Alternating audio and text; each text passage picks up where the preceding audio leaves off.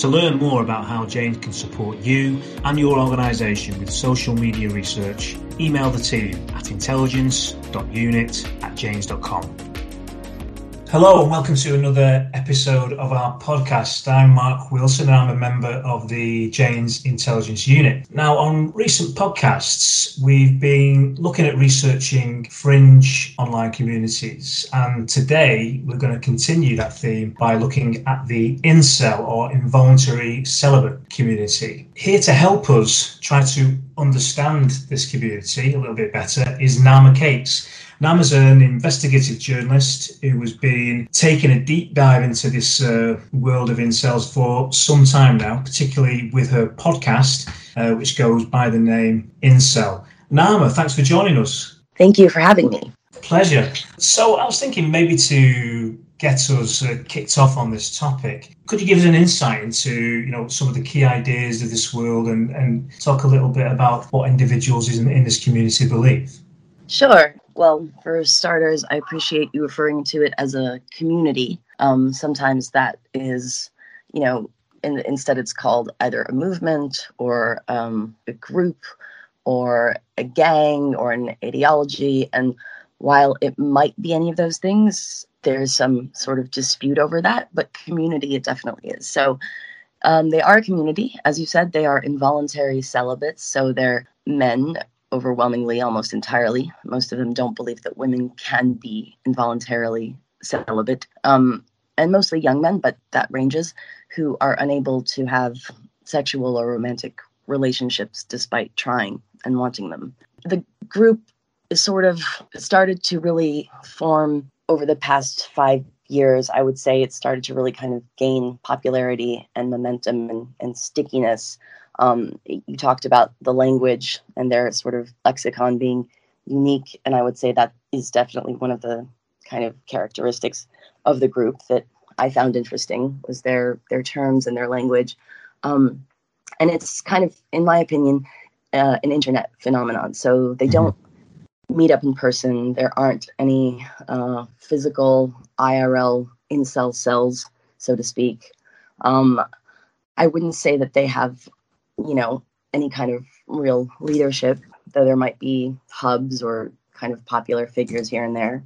And unlike other kind of extremist groups that you might talk about, like jihadis or far right-wing extremists or left-wing extremists, they don't have, a defined political goal. I don't think most of them have political goals at all.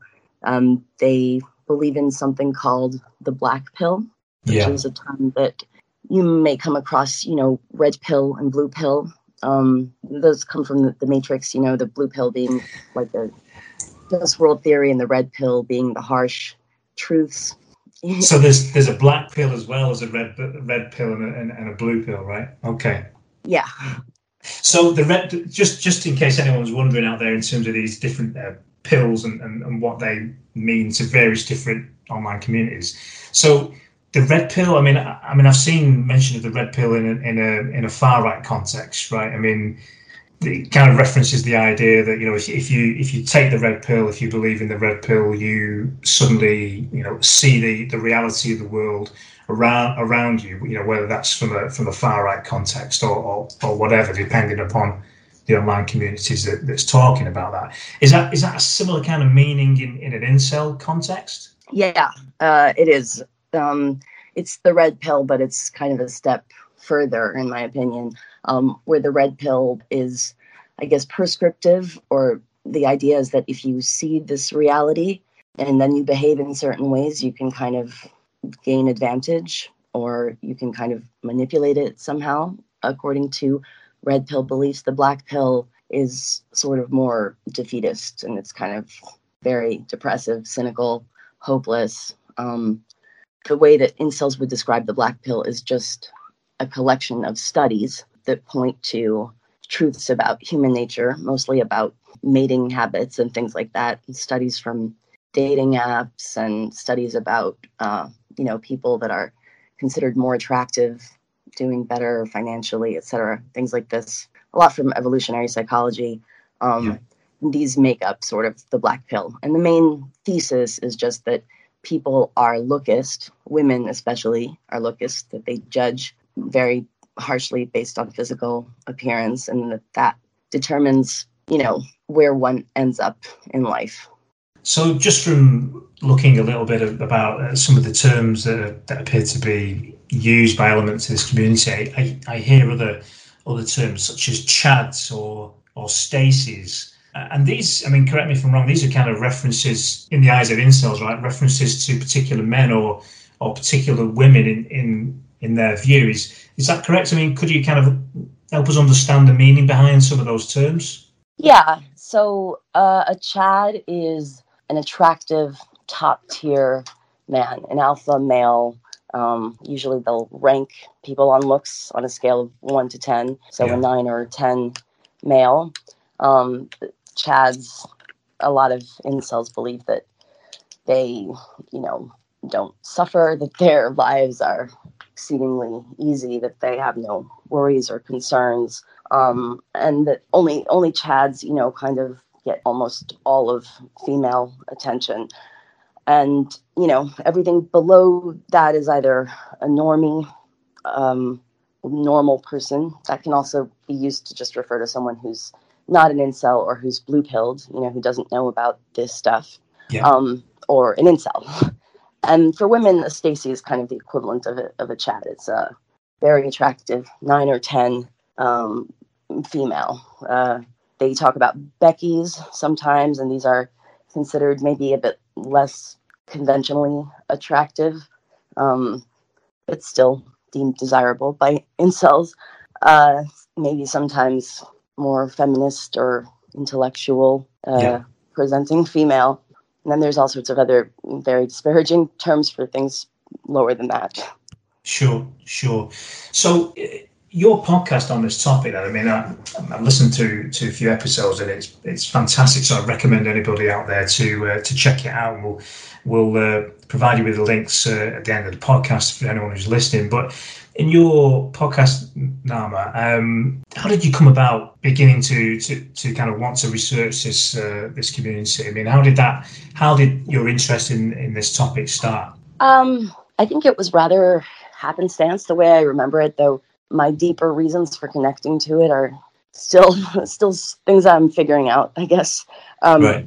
I was just really, really enjoying podcasts at the time. I was listening to a lot of true crime podcasts, and I've always kind of been interested in storytelling in that way. And I found the medium of audio storytelling to be very exciting and intimate and also practical. And around the same time, I was introduced to this topic here and there. There was a TV show, Law and Order SVU, that mentioned incels, and it kind of, it just stuck out to me. I guess the language, like we've mentioned before, is part of what interested me, that they have this unique language. I was coming across comments about them here and there. This was like 3 years ago, maybe even a little bit more than that. So there wasn't nearly as much out there. And then I also ended up talking to someone casually over social media that turned out to be an incel. I just found it really interesting. Wow. I started looking into the subject and saw that there really wasn't very much written about it. And I was recording our conversations, and that I found them interesting to listen back to, and that's how it came about. So would you say that your research into this community is, I mean, because you said earlier, didn't you, that you feel primarily it's an online community, but yet your research, I guess, is partly based online, isn't it? But also partly through speaking to individuals within this community themselves. Is that a fair assessment, would you say? Definitely. The main theme of the podcast and the main focus of my research is through speaking to incels themselves. Early on, as I was looking into it, I decided to try and reach out to some authors of certain posts and things online, and it took a little detective work sometimes to get to them. I found their writing often very engaging, very intelligent, very funny after a while, even. I was enjoying spending time on these forums. And when I sort of made the first contact with an incel on the grounds of, being someone that was researching the community, their response to me was this really long, articulate email back, and they agreed to talk on the phone. So that was the beginning of it. And now I've spoken to hundreds of them. Wow. Okay. So from what you're describing there, we're talking about this incel community, aren't we? And now there are individuals within this community in the past, haven't there, that have actually, well, maybe represent, would you say, a more violent edge to the community? There's been individuals in the US and Canada, hasn't there, that have kind of taken forward violence or committed violence in the name of what some of them may have seen as an incel worldview, perhaps. Could you tell us a bit more about the violent fringe of this community? Because I want to kind of caveat that with the point that I guess the vast majority of this community is not violent, right? I mean, but nevertheless there is a violent fringe. Could you kind of just sketch that out for us, that violent fringe for us? Sure. So that's another thing that the more you look into it, the more complicated it becomes.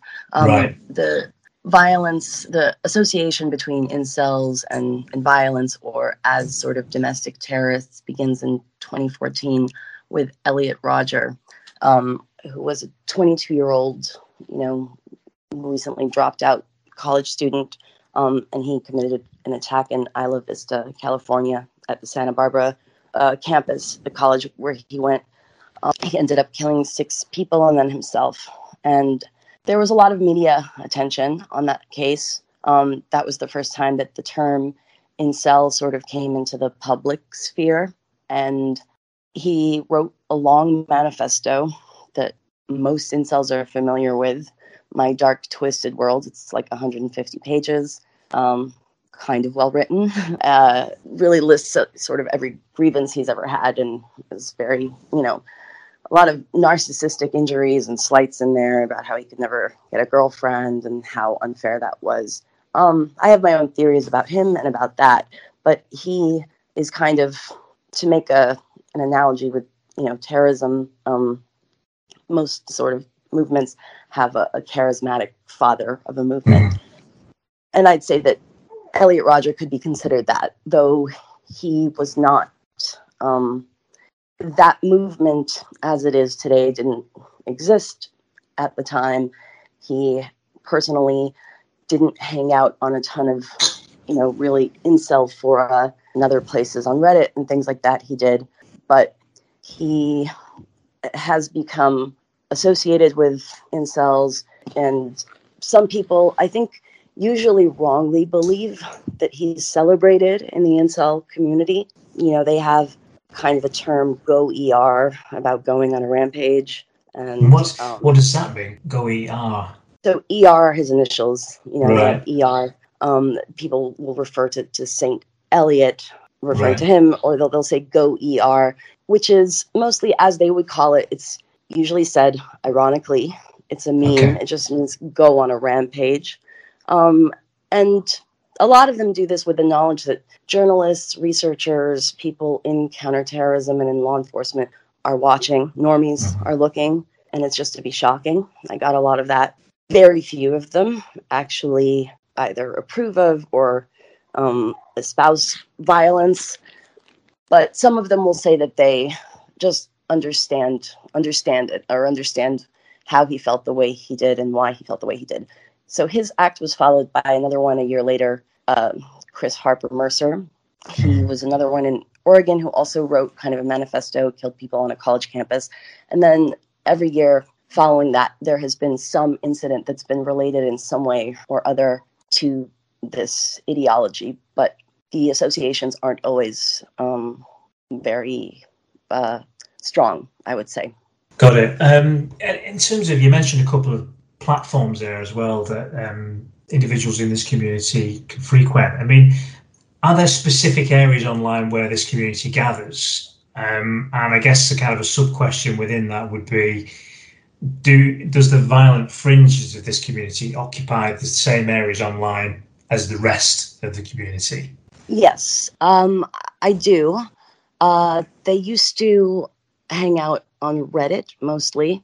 The first really popular incel kind of forum was a subreddit called r/incels, and that was banned as a result of what Reddit moderators kind of saw as glorification of the Las Vegas shooting, even though that was not an incel. That was a anti-government, kind of nut. So anyway, Reddit banned this community as a result of, what they saw as a glorification of that attack. And that led to the biggest forum for incels right now, which is incels.co. That was formed sort of as what the moderator and kind of creator of that site would call like a refuge from Reddit and from what he believes is censorship. I talked to people from that forum, the administrators, the moderators, a lot on my show.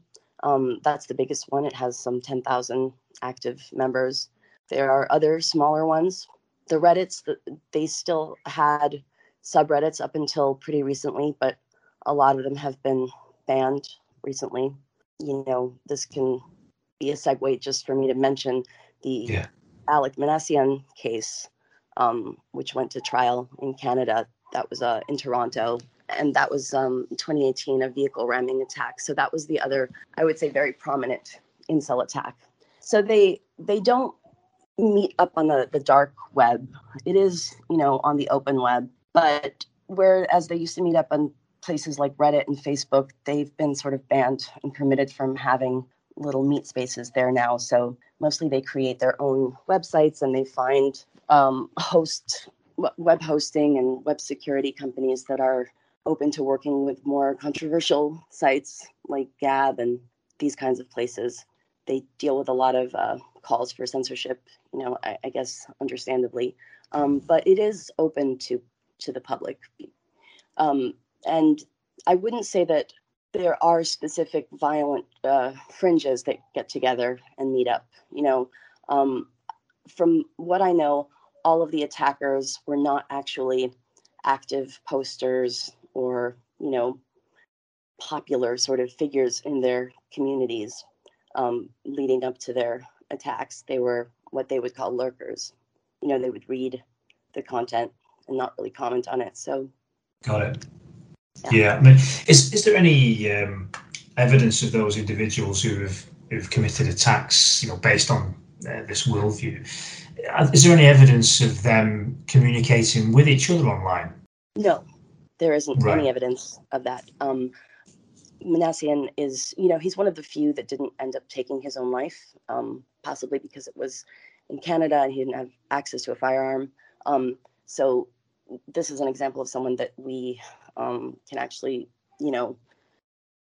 talk about and, get information about in the aftermath. He claimed in his interrogation to have communicated directly with Elliot Rodger and Chris Harper Mercer, but those claims are very unlikely to be true. They don't really make sense time-wise, and he sort of got the platforms wrong. So there's absolutely no evidence that they communicate with each other at all. Got it. You mentioned there a little bit about some of the incel-related subreddits being banned, etc. I'm just wondering, as someone who is researching this topic, have online crackdowns on sections of the incel community, for example, have they provided you with any kind of impediments to your own online research? Or by the same token, if you kind of already touched upon it there a little bit, when, say, for example, you have an online crackdown and then an element of the community moves to another social media platform that perhaps is a little bit more difficult to access, a little bit more closed, perhaps. Does that also present you with any kind of barriers, or do you just follow them down various different rabbit holes? What's your thoughts on that? Personally, I find that the crackdowns make it a bit more difficult. You can follow them down the rabbit holes, as I try to do, and if you sort of know enough people in those communities, they can point you in the direction of, another platform, another screen name, something like that, and you might eventually be able to get to these folks. But when it's not on a platform like Reddit or, one of the more kind of mainstream ones like Facebook, where there's an identity very sort of firmly associated with an account name, it is more difficult to do. There was one, this person's not an incel, actually. He was kind of a bad actor in the community who was recently arrested for kidnapping a child. And he would go on the incels.co forum and places on Reddit a lot and talk as an incel and sort of post pro pedophilia material. I don't know what he would get out of doing this with incels, but I guess, he kind of would manage to recruit them over to his own little sites that he would create. And when he'd make these sites, they would use very strange suffixes like .fun or, .sui. And there would be a lot of little ones that would kind of disappear and pop up again almost overnight. And they were small. And it was really hard to keep track of which of these were, him and who was who. So I think it makes it more difficult. So in terms of what you see online, Naama, do you see any links between the incel worldview and other violent ideologies online? Do you see any kind of overlaps between kind of different communities online? What's your view on that? Yeah, there's a lot of overlap. I think some of it is kind of inherent in a way to the type of person that would be drawn to any of these extremist movements. There's certain, I guess, characterological propensities to think in black and white ways, to want to rank things, to be anti-authoritarian and feel like an outcast. Some degree of misogyny, also some degree of anti-progressivist kind of streaks. Yeah, so there's certain sort of personality traits that I would say are common to all of these groups. Jihadis and, far right-wingers and incels might all have kind of a traditionalist streak. They think that modern society is hell and is the cause for a lot of their grievances have to do with kind of their circumstances and modernity, right? So all of these would lend themselves to a certain type of thinking. I also think that there's a certain internet culture, a way of being shocking and trolling that came about with all of these movements that originated with sites like 4chan, and a lot of the language that they use kind of evolved, mutually. So there are certain commonalities that just exist for that reason. Beyond that, I do think that there is some recruitment in a way that happens in incel spaces by maybe members of other kind of movements. So there's one interview that I have, or it's a two episode arc with an incel named Bummer Drummer, who moved from being a jihadi to a white nationalist to an incel in the space of 3 years. And yes, all of these were, only online. They were online identities. This is a very isolated person. He said he was initially kind of recruited into the jihadi group from a gaming platform, Steam, and that it was just, I guess, a place that he found community, even though he had been raised in an evangelical Christian household. He tired of that at one point, or lost contact with, one of his friends there, and somehow moved into the white ethno state. The founder of this group died, and then he was over it, as he said, and he found incels. So, there's this cult hopping that happens. And then I think incels are sort of they're kind of an ideal space for recruitment because these are lonely, angry, frustrated young men who already feel that they have nothing to lose and who feel very isolated and don't feel or experience a lot of pro-social ties or coping strategies. So it's, I would say, maybe easier to recruit someone who already has this type of thinking into a movement like that. You start to see some crossover in terms of the terminology. I've recently seen, so that the incels already use a lot of terminology from, right-wing extremists. They also use some from jihadis. There are threads about Islamicels.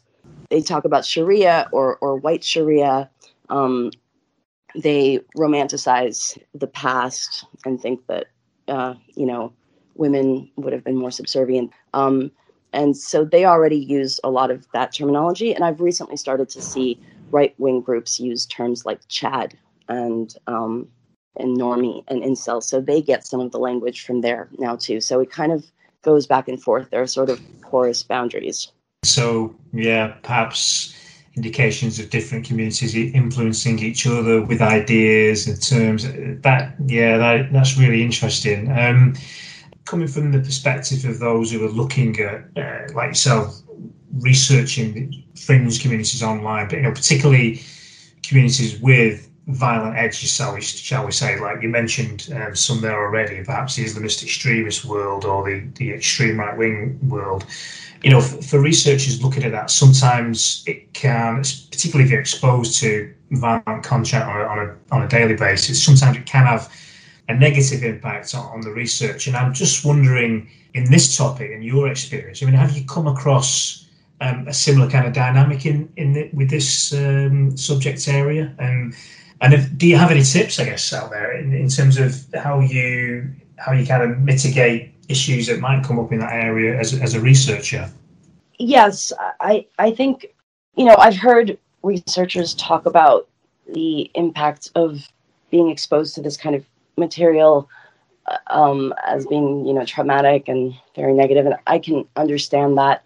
I guess whatever you use to sort of keep yourself grounded and healthy in normal life, as long as you don't forget that, then that's important.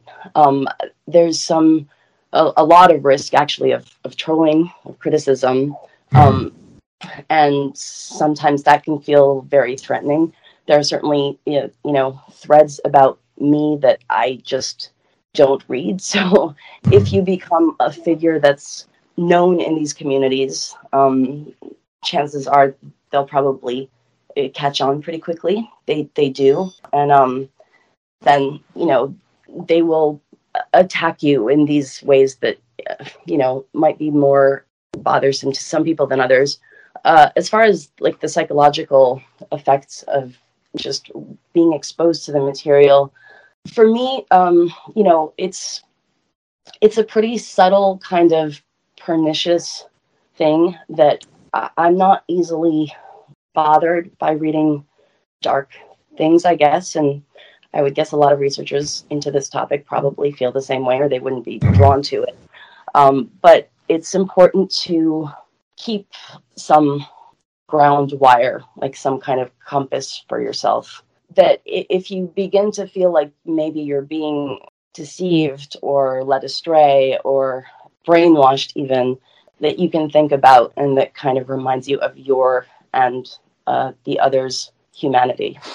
Thanks for that, Emma. Really useful tips there. I mean, just to finish up on your podcast, really, and maybe you could give us a bit of an insight into your future plans for your podcast and maybe your wider future research in this area. Have you got anything interesting coming up?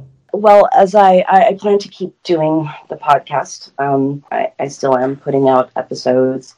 I have friends from my past life in media and film who have talked about making a documentary or something. I'm not sure how interested I am in that. I've come to like audio only, but I plan to continue with that and maybe write about it. And as for research, I actually have worked on some research recently with the organization I mentioned before, Parallel Networks. headed by Jesse Morton, and ICSVE with Anne Speckard, where we and the administrator of this forum that I mentioned put together a survey. I was only marginally involved in that. That was just kind of a basic demographic survey and to look at in-group and out-group biases and feelings about violence. These are very educated people I was working with, so they knew what they were doing in terms of phrasing everything. And the community already sort of was conducting internal polls, so it was pretty easy to get a lot of them to answer the survey, and it's very detailed.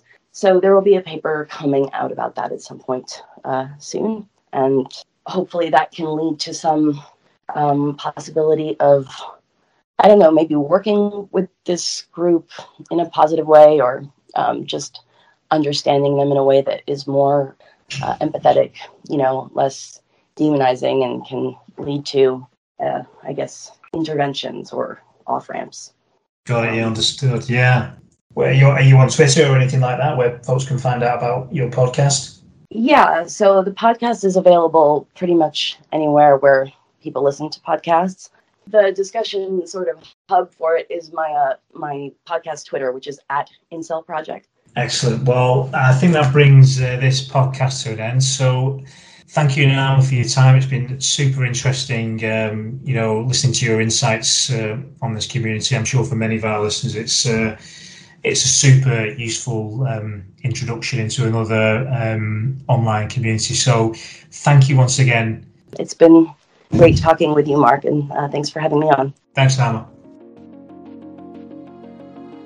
To learn more about how Janes can support you and your organisation with social media research, email the team at intelligence.unit@janes.com.